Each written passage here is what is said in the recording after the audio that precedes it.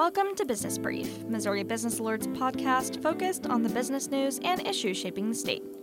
In this episode, we'll see how an employee shortage has changed the dynamics of the airline industry. Then, we'll take a look at how downtown Columbia businesses are faring in light of student employees being gone for the summer. My name is Siggy Reese, and I'm joined by my co-host Teddy Majorca, and today I'm sad to announce that this is our final summer episode. Business Brief will be taking a brief break for a few weeks. Teddy, how are you feeling about the summer wrapping up? You know, Siggy, it has been an awesome summer at the Business Alert, and especially on the Business Brief podcast. But don't worry, to all our listeners, we will be back on the microphones coming at you in just a few weeks for the fall semester. Yes, be sure to be on the lookout. We will be back shortly. It won't be too long. Can't wait. Siggy, you ready to get into this week's headlines? Sure, why don't you start us off? Sounds good. The stage is set for Missouri's race for U.S. Senate in November, with Republican State Attorney General Eric Schmitt and Democrat beer heiress Trudy Busch Valentine winning the nominations for their respective parties. Schmitt tallied more votes than opponents U.S. Representative Vicky Hartzler and ex-Governor Eric Greitens combined in the Republican primary. Valentine defeated former Marine Lucas Kunce by about 5 percentage points. The race saw an influx of campaign spending from candidates and PACs alike, totaling about $48 million. Health insurance company Centene terminated the rest of a $775 million deal to expand its headquarters in Clayton. This means that Centene will forego nearly $80 million in tax breaks. In July, the company also canceled plans to build an auditorium in Clayton. In another move from the company, Centene board chairman James Dallas is stepping down from his role, but will continue in his role as a director for the company. German pharmaceutical giant Bayer announced that it has acquired 65% of CoverCress, a Creve Coeur-based startup that has developed multi-purpose cover crops. Cover crops are planted to protect and enrich soil in between harvesting and planting seasons, and they can also keep carbon dioxide from being released into the atmosphere. 1 acre of cover crops has the ability to sequester 1 ton of carbon, according to rough estimates. Bayer is also running a pilot carbon program that pays participating farmers $10 for every acre of cover crops they plant. Bayer then sells those carbon offset credits to companies looking to reduce their carbon emissions. A vote Wednesday ended a contract dispute between Boeing and 2,500 union workers in St. Louis. Union workers approved a second contract offer from the company, which included changes to employee retirement plans. Workers rejected the initial offer from Boeing on July 24th, and workers planned to strike as soon as Thursday if the new contract was rejected.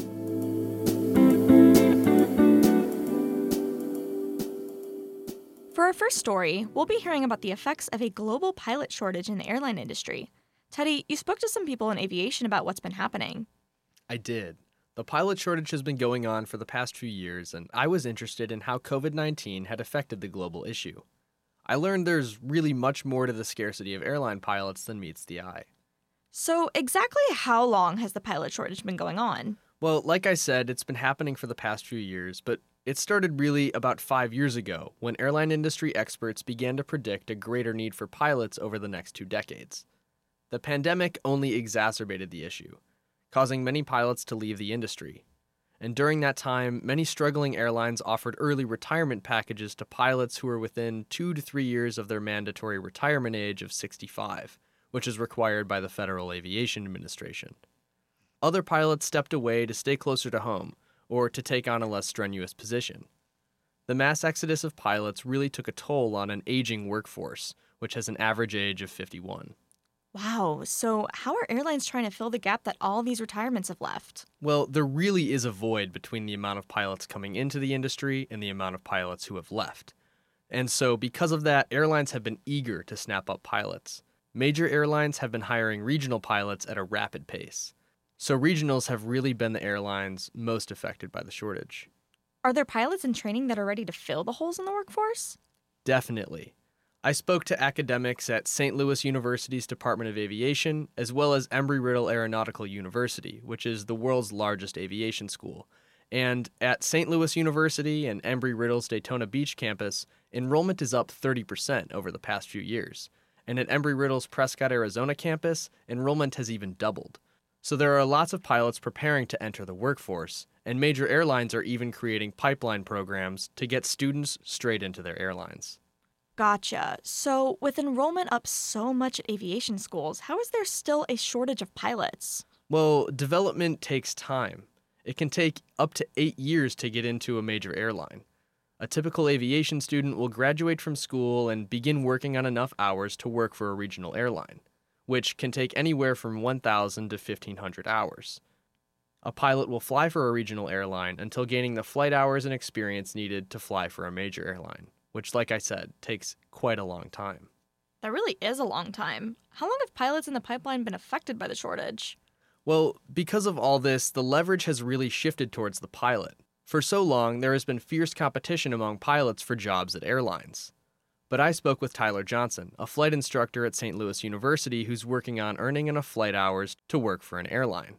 I've got guys, that are here currently going to multiple interviews within 1 week for different airlines and basically weighing the benefits of what aircraft they're flying, what their salary is going to be, where they want to travel to, rather than taking the first opportunity that exists and makes itself available.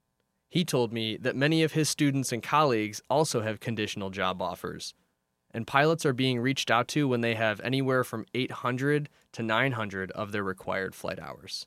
Wow, are 1,000 hours necessary to work for an airline for most pilots? Well, according to the FAA, 1,500 hours are required to work for an airline.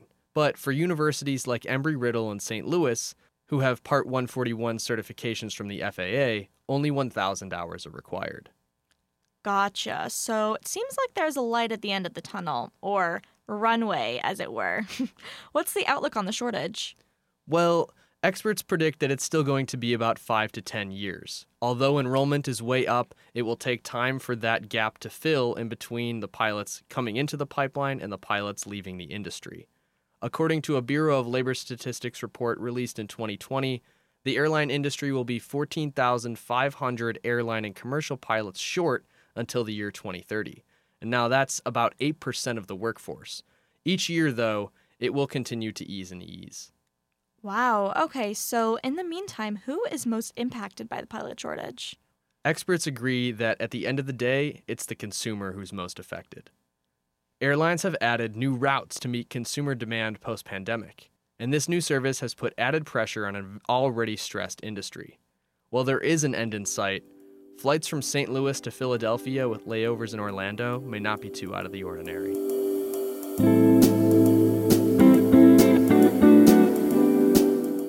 For our second story, Siggy, you talked to some businesses in downtown Columbia about how hiring has been going.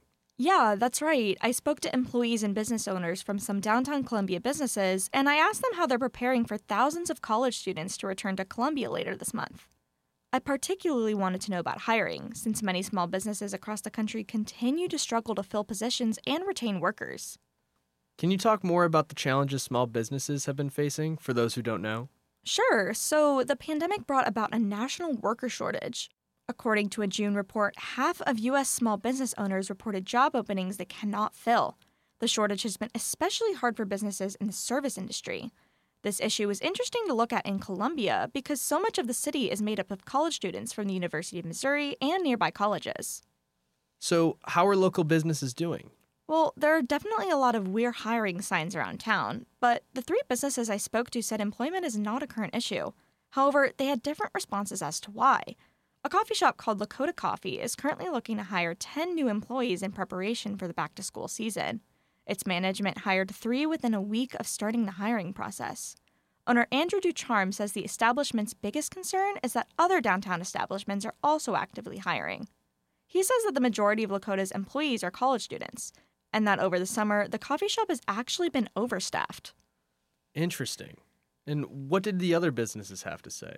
Well, I talked to both Sparky's homemade ice cream shop and a record store called Hit Records. Both establishments are not currently looking to hire. They purposely keep their staff small. At Sparky's, employee Cora Barabee explained that the ice cream shop is more focused on employee retention than addition. Here's Barabee. The one thing that is always the same for us is that we don't have room to, we can only have so many people working at one time. So when it comes down to it, we want to keep the people that we do have, focus on retention, and incentivize retention. At Hit Records, co-owner Taylor Bacon says employees must have extensive experience and knowledge in both retail and music, so the shop doesn't typically suit the average college student. The record store only employs around 6 people, but it still gets a lot of interest. Here's Bacon. We get a ton of people asking for jobs. So it's not a matter of people wanting to work here, we just don't have any positions. Okay, and with all these students returning, it sounds like business will be busy. Are these businesses doing anything to prepare? Yeah, actually, Hit Records says that it will be restocking merchandise and adding new products to its shelves. Bacon says the record store is also planning events geared towards college students. We're going to have a 10-year anniversary party the first weekend that the students are back. I'm going to have a big sale. So we'll keep it fresh. And with incoming freshmen and transfer students moving to the area, what did the businesses say they would do to get their names out there? All 3 businesses I talked to had different things to say. Lakota uses social media to attract customers and new employees. Sparky says word of mouth is its most effective method of gaining new customers. And Hit Records depends on people interested in buying records to find it pretty easily. Gotcha. It'll be interesting to see what business is like downtown in a few weeks when classes begin.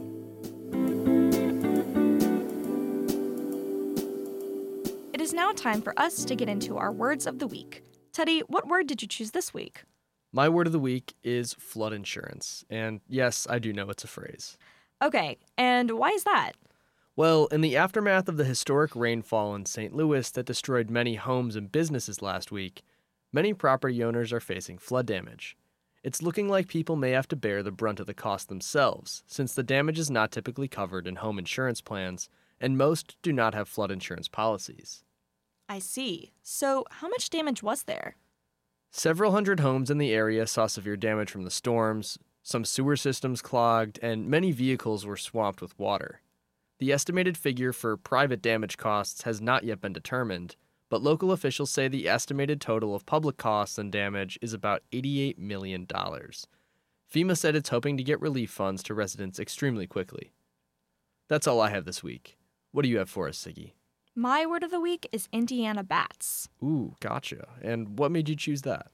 Well, they're an endangered species here in Missouri, and renewable energy sources such as wind turbines and solar panels are putting them in harm's way, according to several Kansas City conservation groups. Oftentimes, building these energy sources can result in birds and bats being forced to leave their homes, as land is developed for renewable energy projects. Wind turbines specifically pose a danger because birds and bats can fly into them. A group called the Missouri Energy Infrastructure Conservation Siting Work Group intends to help with this issue in the hopes of maintaining the survival of Indiana bats and other species. Okay, interesting. And how is this group helping? So, the group is basically creating voluntary guidelines to help renewable energy stakeholders protect the species at risk. For example, one guideline recommends slowing the speed of wind turbines during times with low wind and peak bat migration, a process known as feathering. Other guidelines include avoiding clearing prairies or woodlands for solar power, and refraining from including aviation perches on towers and poles in grassland areas. And what have been the reactions from conservation community members? Well, it seems to be pretty positive. Jennifer Campbell, policy coordinator for the Missouri Department of Conservation, says the newly crafted guidelines are a missing piece in Missouri conservation efforts. And Carol David, the executive director for the Missouri Prairie Foundation, who helped with the creation of the guidelines, says she hopes the guidelines will help give insight to energy stakeholders. For a closing thought, here's more from pilot Tyler Johnson on the state of hiring in the airline industry. Definitely multiple airlines are vying for you to come work for them rather than what was years ago with you basically having slim pickings as a pilot coming out and taking any opportunity available. So yeah, the leverage I think has definitely shifted. Well, that is all for this week. Thank you to the M33 Project for providing music for this episode. For my co-host Teddy Majorca, editors Ian Laird, James Marshall, Skylar Rossi, and Michael Stacy, I'm Siggy Reese, and this has been Business Brief. Thank you for listening, and we'll talk to you in a few weeks.